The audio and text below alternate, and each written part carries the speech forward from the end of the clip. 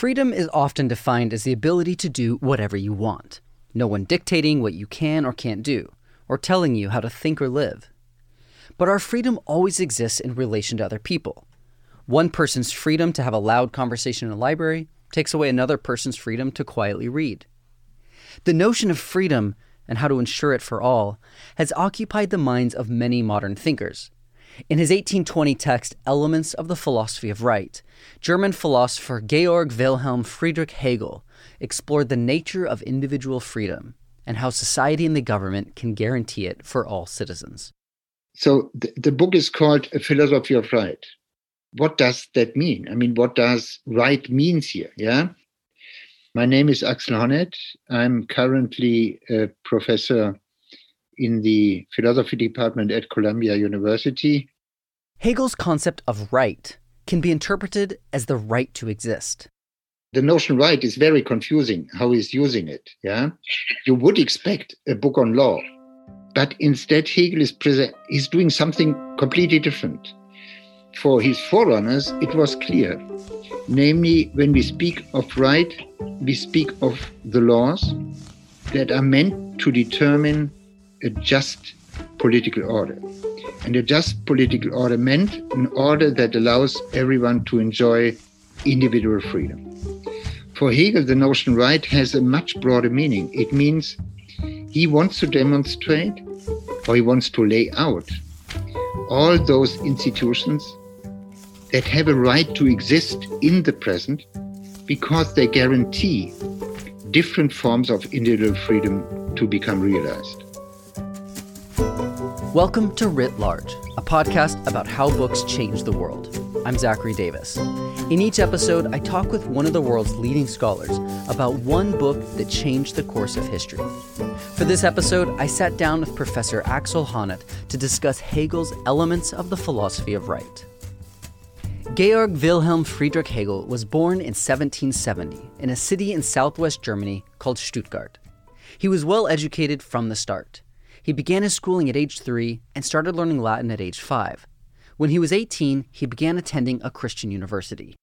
The Tübinger Stift in the small university city of Tübingen, where he studied together with Schelling and the famous poet Friedrich Hölderlin. Hegel, Schelling, and Hölderlin started out as roommates at school and quickly became close friends. Like so many students of their generation, they were all interested in the Enlightenment philosophers, especially Immanuel Kant. There was nobody who was not heavily influenced by Kant. Everyone had his so-called Kant experience, and clearly Hegel belonged to that generation, and therefore he started very early on a lifelong struggle with Kant. In fact, Hegel and Schelling would later go on to help establish the German idealist movement. This philosophical movement developed out of Kant's work bridging rationalism and empiricism. Kant's work provided a solid foundation for Hegel to build his own philosophy on. Could you paint us the context in which Hegel emerges as a thinker? What was happening in Germany? What was happening in Europe? The most prominent event was, without question, the French Revolution. I can guess that the whole atmosphere in the small universities or university cities were full with permanent discussions about how to think about the French Revolution. During the French Revolution, the middle and lower classes rose up against the aristocracy and overthrew the French monarchy. The revolution was successful, but it left France in a state of chaos. Now that the old system of government was out, the revolutionaries had to figure out how to move forward. Hegel was heavily in favor of the French Revolution and defended, even when being aware of some of the negative aspects of the revolution, he defended the results of the revolution his whole life. Hegel believed that despite the bloodshed, the revolution was an important step towards creating a more equal society. In the middle of the revolution, Hegel graduated from the Tübinger Stift. He became a private tutor to an aristocratic family in Bern, Switzerland, and then another in Frankfurt, Germany. This role allowed him plenty of free time to continue studying. He read philosophical works by Kant, Fichte, Plato, Aristotle, and Spinoza. He also began compiling his ideas in manuscripts such as Life of Jesus and The Positivity of the Christian Religion. In 1801, Hegel's old roommate Schelling got him a lecturer position at the University of Jena in Germany. There, Hegel gave lectures on logic and metaphysics, but he was especially interested in the meaning of Christianity in post-Enlightenment Europe. During the Enlightenment, science and reason dethroned Christianity as the most authoritative source of truth. But Hegel saw God and what he called Geist, or a cosmic spirit or mind, as important elements in humanity's progression towards realizing a more equal and just society. In his very early writings, his first attempts before becoming the great Hegel, he wrote many manuscripts trying to demonstrate how the spirit, which he sees as the moving subject and substance of all reality, is working through reality by certain medias like work or struggle. This idea became the central theme of Hegel's philosophical system. He began laying it out in a book called The Phenomenology of Spirit, which he wrote in 1807 while he was still teaching at Jena. A few years after publishing The Phenomenology of Spirit, Hegel was offered a position at the University of Heidelberg. Then he became the professor in Berlin and continued these lectures regularly and decided to publish them as a form of reading book, which means he only wanted to publish the paragraphs that he read in class. But the actual publication is a compilation between his very thin, dry paragraphs and notes, annotations, observations that were taken by his students when transcribing the lectures. And it is interesting to see that these annotations and notes are very often much easier to understand than the raw text by Hegel. Hegel's own writings are notoriously difficult to understand because he developed some of his own terms and wrote with his own philosophical language. These lectures eventually became his text, Encyclopedia of the Philosophical Sciences, which expanded on the ideas of the phenomenology of the spirit and laid out his complete philosophical system. Hegel then turned his attention to the present. He wanted to apply his historical evolutionary lens to see how his own time was contributing to the evolution and maturation of spirit. This is the subject of The Philosophy of Right, published in 1820. Hegel intended this work to be a textbook, a teaching aid for students who attended his lectures. But he didn't want to alienate the common reader, so he wrote from two perspectives. He wants, on the one side, to give a systemic account. And with systemic account, I mean an account in the terms of his own philosophical language. That is extremely difficult to understand for somebody not familiar with that whole system. Yeah.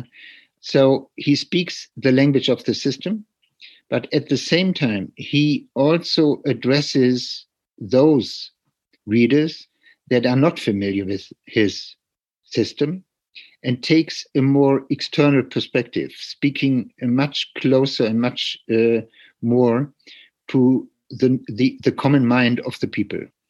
Hegel wants, in this book, to give a presentation of the existing political order as an already rational social order. If you want, so that's the core of the book. Hegel wants to show the ways in which society already allows individuals to fully realize their freedom. He wanted to demonstrate that people should be able to see that the existing social order deserves to be accepted and wholeheartedly accepted because it fulfills the demands of their rational desires and interests. To say that means, for Hegel, to demonstrate that the modern social order is able to satisfy our desire for individual freedom. So in that sense, he shares with all of the modern political theorists the idea that a political order can only be justified or can only be called rational to that degree to which it is able to guarantee to each of its members individual freedom. In other words, Hegel, like Thomas Hobbes and Jean-Jacques Rousseau, believed that a government can only be justified if it can guarantee individual freedom to its citizens. But in Philosophy of Right, Hegel argued that protecting basic rights wasn't enough. Governments needed to support a more robust conception of individual freedom.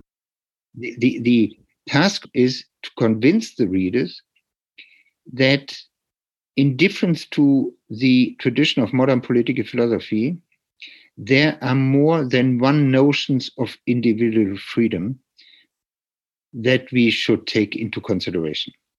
So that individual freedom has different sides, different senses, different meanings. And only when we have become aware of the different meanings of individual freedom can we point out in what sense the modern social political order satisfies our justified need for individual freedom. Then it has to be shown that all the different aspects of individual freedom have to be guaranteed by the political order of modern societies. Hegel believed that a justified social and political order was one that guaranteed all forms of individual freedom for its citizens, which he claimed can be categorized in three ways. The first type of freedom is legal freedom, or negative freedom. Hegel would say, normally modern political thinkers start with the concept of negative freedom. They all think of individual freedom as a specific space into which to intervene. Nobody has the right, with the exception that my own space of freedom has to be in congruence or in harmony with the individual space of freedom of all others. So my freedom is negatively determined, namely by the absence of legitimate interference. So this is basically, don't mess with me and I won't mess with you. It's kind of libertarian. Get off my lawn. Like, don't bother me.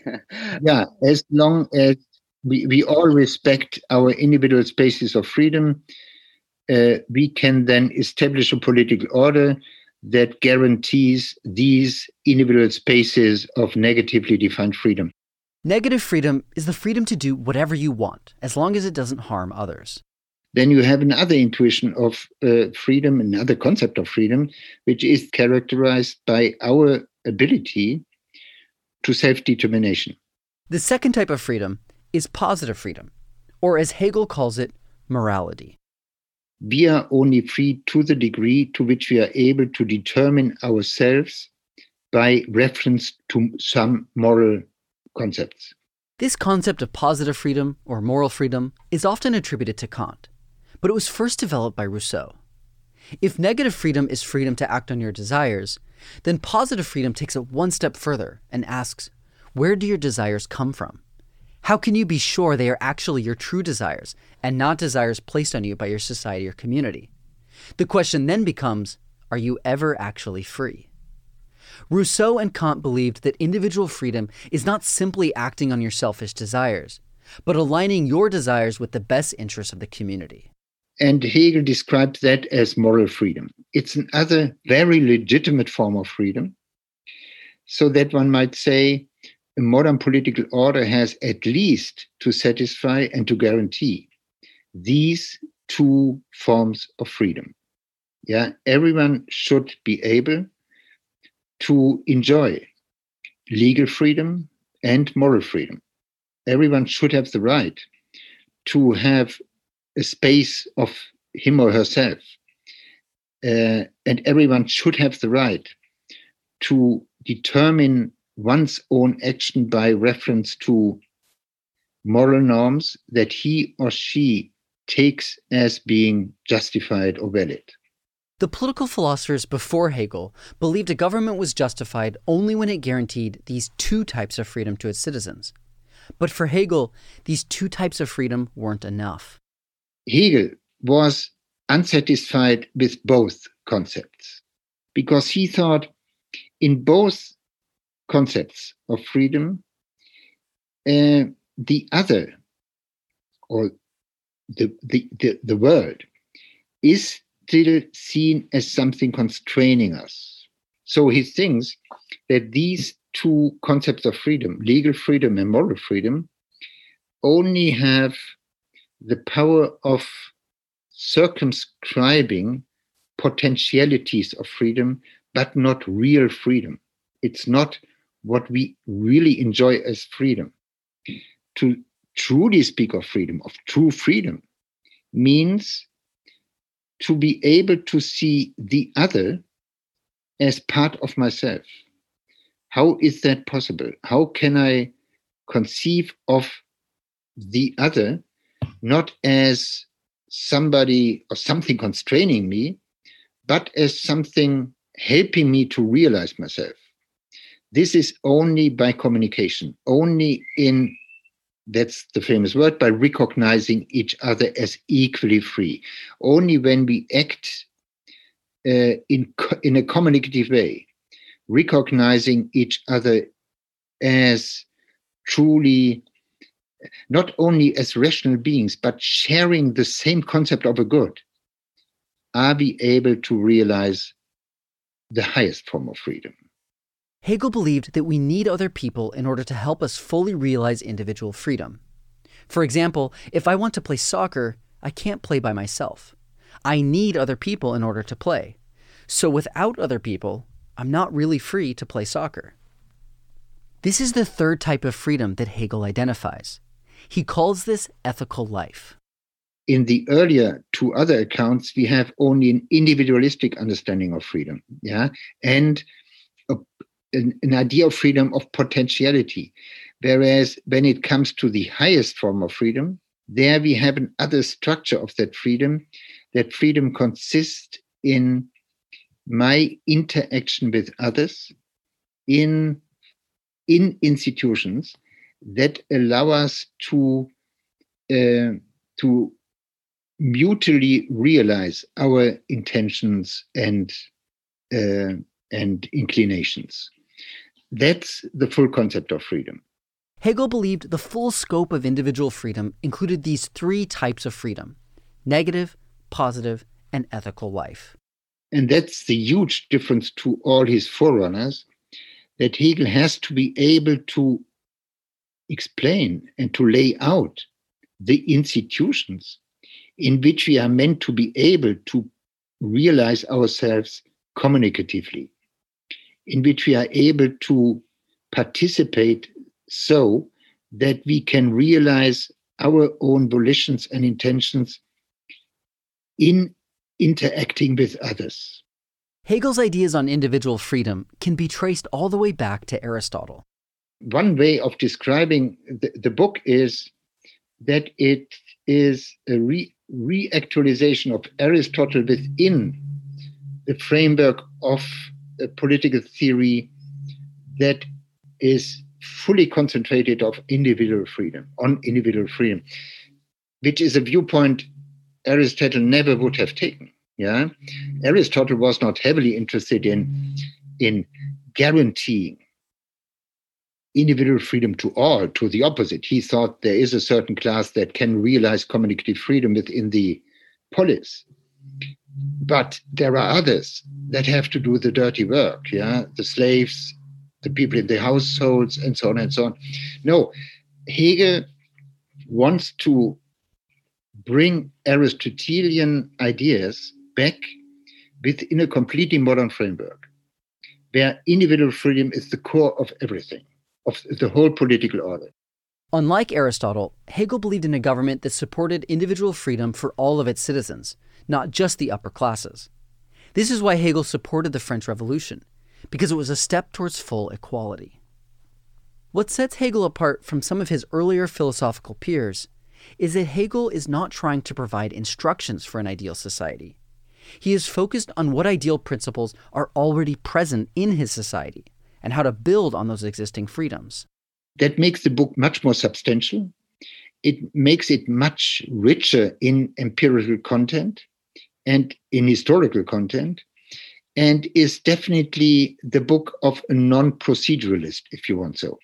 He thought that we have to see whether we can reconstruct the already given social order in such a way that it becomes apparent that it allows us to realize the different parts of individual freedom in a right way, in the correct way. In the title Philosophy of Right, Hegel uses the word right to refer to the right for institutions to exist. He believes when institutions are geared towards guaranteeing these three different types of individual freedom, these institutions have the right to exist. It's helpful to note that the third type of freedom, ethical life, differs from negative and positive freedom because it transcends the individual. Negative and positive freedom are individualistic forms of freedom, but ethical life requires individuals to fully realize themselves through others, through shared goods like friendship or marriage. Okay, so phase one, don't kill me and let me live the way I want, regardless of the reasons. Phase two is, and let me live the way I want, but I'll give you good reasons, rational reasons for why I'm living this way. And the third reason is, boy, so much negativity. We're brothers and sisters in pursuing shared goods, one of which is simply the good of mutual recognition as human beings, as beautiful creatures in the universe. I think mutual recognition is not a good in itself. It's not a good. Mutual recognition is the form that interaction takes in which we both, the communicative partners, are sharing a concept of a good, so that we can accomplish it only together in interaction. So there are goods that have the characteristic to be realizable or attainable only by mutually recognizing each other as communicative partners. Hegel used friendship as an example. He said, look, friendship is, since Aristotle times, a good. But it's a good that we can only attain or accomplish or reach when we both are interacting in a specific way, in a way that I'm not limiting myself. So it's a form of freedom that is not self-limiting, as in the other concept, but it is a concept of freedom that is enriching, because I now see you as somebody that helps me in our interaction to realize that good of friendship. So instead of self-limitation, which is for Hegel the structure of all the other concepts of freedom, you have here self-enrichment, if you want so, in enlarging of the self. Hegel expands on this concept of freedom by showing the ways in which individuals can fully realize themselves within society. So he wants to say then, Hegel, that the family and marriage, civil society, and the state, these are all institutions that have to be conceived of as goods of modernity, of goods of modern societies, in which to realize yourself communicatively with others is the establishment of true freedom. I guess it seems obvious. Yes, of course we need one another to fully flourish. So a church choir, you need other members of the church choir. I can't be free to complete my desire to sing a Bach oratorio unless I have other members of the choir and the organist. This is a social good that I am unfree if I can't do it in the participation of others. So that is absolute freedom, which is this capacity to live together with other humans, to communicate, and to pursue shared goods. That it's not just either the individual can choose everything or the state sort of dominates. In fact, it's more organic. Like you need the social order in order to realize the freedom that you most deeply seek. Exactly, yeah. I mean, if you think of inner freedom not only as that legal freedom or that capacity for self-determination, but entailing something like the flourishing of our personalities, then you have to make the step to believe that that flourishing is only possible within a communicative space where we enrich each other by sharing a concept of the good. And then he projects that structure into modern societies and tries to identify those social goods that are present in that society. Hegel saw these societal structures present in his social world, structures that allowed people to fully realize their internal freedom. But he was always looking for ways to improve them. It doesn't mean that he is convinced that empirically, within the historical situation he was living, everything is already in order. Yeah, to the opposite. I mean, he was, I think till the end, he was a mildly minded reformist. Others would say he even had certain revolutionary tendencies. He was interested in early socialism at the end of his life. So he was always looking for currents, movements that could bring the rational structure of he had in mind to even a better expression. I'd love to hear, when this first came out, what was the reception? I mean, what you have is very soon you have conservative Hegelians that believe this book can be understood as a testimony of the rationality of the Prussian state.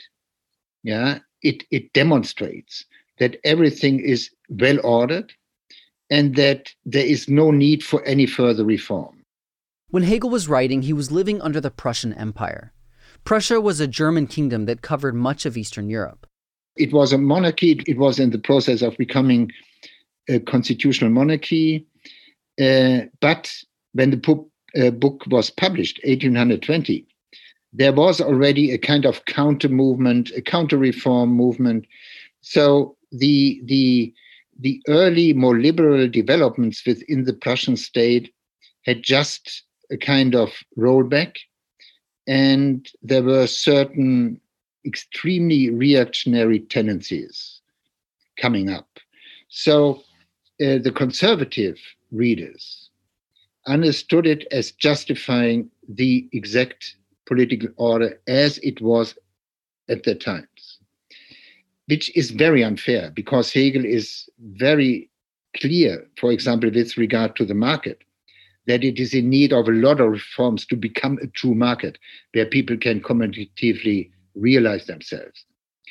Then there were the revolutionaries, the so-called Hegelian left, yeah? The many, many people who believed that Hegel had developed a theory that because of its dialectical impulses allowed to think of the revolution, that it was entailing a concept of revolution because of its emphasis on historical development and the need for permanent historical change. These revolutionaries were also known as the Young Hegelians. They ran with Hegel's systematic ideas that history is a gradual progression towards the societal maturation of reason and freedom. So these readers were convinced that Hegel, even when he had a certain conservative tendency and even a tendency to praise the state, was in fact offering a method that allowed the transcending of the actual horizon. So they read Hegel as having developed the right kind of method that could justify a more revolutionary concept of history and society. This view was most popularly championed by the German philosopher Karl Marx. From his interpretation of Hegel, Marx developed his theory of communism. So the Hegelian right used Hegel's ideas to justify the current Prussian state, while the Hegelian left used Hegel's ideas to justify political change. Hegel's influence is most often seen through these two legacies. But there was another group. So there was a third stream of reception that came a little bit later than Marx's reception and the right-wing reception, but that was heavily influential on the development of the British left. This group is known as the British Hegelians. So they read Hegel as saying that the state has to be a kind of social welfare state. It has to enable everyone in a society to live and to flourish, to live individually and to flourish. Such a society is in need of communicative structures, allowing everyone to flourish with others, and so on and so on. The British Hegelians were the forerunners to the Labour Party, also known as the Social Democrats. And so you had Hegel, with the philosophy of right, having influences on very different theoretical movements and streams. Yeah, in the US, he influenced the pragmatist left. In England, he influenced the British Hegelians and the Labour Party. In Germany, he was the forerunner of Marx, and in that sense, he influenced the revolutionary left. Yeah. So the history of that book, the after history of that book, is enormous. Even when one has to say people are not very familiar with its content. Yeah. It is sometimes the rumor of the book more than the actual content of the book that influenced the different streams. Hegel has had such a diverse impact on different political movements because he is highly interpretable. In fact, scholars still debate how to read him. Does Hegel believe that the institutions he is rationally describing, it's not an empirical description, it's a rational reconstruction, if you want so, does he believe that those institutions are the best we can get?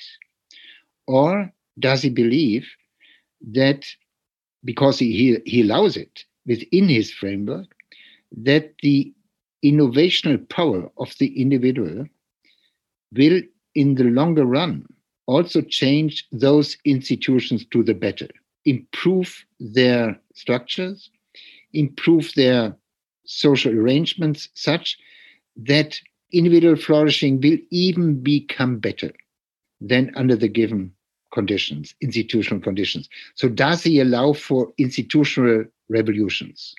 Yeah, that's the open question right now. I think all the debates on the philosophy of right today are concentrated on that one point. Yeah, does Hegel want simply to fix the institutional structure as he is normatively describing it? Or does he want us to read it as an instruction on the ideas we have to even reform or change those institutions he is describing? Does he allow for the creative power of the individual in changing? Following his advices, changing and improving the institutions such that we can realize our freedom communicatively even better. I'm on the side of those who believe that Hegel is completely undecided about it. Hegel, on the one side, he wants to allow it. On the other side, he has a certain tendency to describe the institutions as so stable and fixed that one can't think of better solutions for realizing the good he wants to have it to have in certain institutional spheres. So I think he is very undecided. Hegel is a very intimidating thinker. Many people have heard the name. Very few people are able to get through his texts, but his ideas are with us. They made the world we live in. And so where do you see Hegel's ideas today? What are the rights and social organizations that probably, in some way were influenced by his political thought? I think that all social movements that have a more demanding idea of freedom than the one that is celebrated by the economic liberals, by those which are defending a free market, that all those movements are somewhat inspired by Hegel and his notion of freedom. Taking his concept of the good and the value of human flourishing within social institutions that entail certain aspects of the good, I think he would be today also on the side of the ecologists. I mean, he would be convinced that nature is one of the nature is not only a living organism, but we as humans are in interaction with that living organism. So it needs a certain, not only respect for that living organism, but we need a certain kind of communication with that living organism that nature is. And we are natural beings. He was always deeply convinced of that. Yeah, we are not only rational beings, but we are beings that have the capacity to develop a second nature, which is his notion, and that indicates already that we are nature, but that we also have the capacity to form our nature in the right way. Writ Large is produced by Jack Pombriant, Liza French, and me, Zachary Davis. Script editing is by Galen Beebe. We get help from Ferrandu. Our theme song is by Ian Koss, and our branding is by Dan Pecci. We're a member of LitHub Radio. Writ Large is a Lyceum original production. You can find us on our website, writlarge.fm. There you'll find transcripts, links to the books we discussed, and more information about today's guest. Thanks for listening. See you next time.